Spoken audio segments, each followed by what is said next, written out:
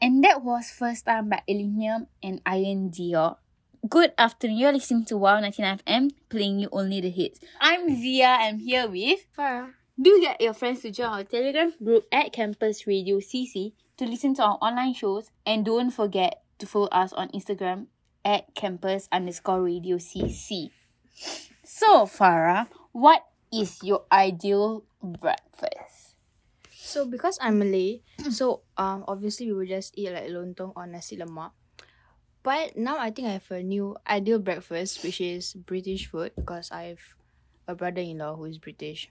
So he cooks us like traditional British food, like baked beans, ham, sausage with eggs and mushrooms. Ooh. Very healthy, but I hate beans. But I still eat it because he's my brother-in-law. Yeah, maybe you should cook for me. I mean, your brother-in-law. Sure. Yeah, then you bring it. Yes, Okay. I'll bring it to your house. So, Zia, how about you? Oh, so usually I don't do breakfast because I don't eat breakfast. Or I just feel like I don't wake up for it.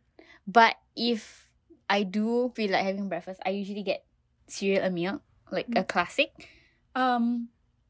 If like heavy food, I don't know. I just feel like I don't eat like too heavy breakfast or breakfast in general.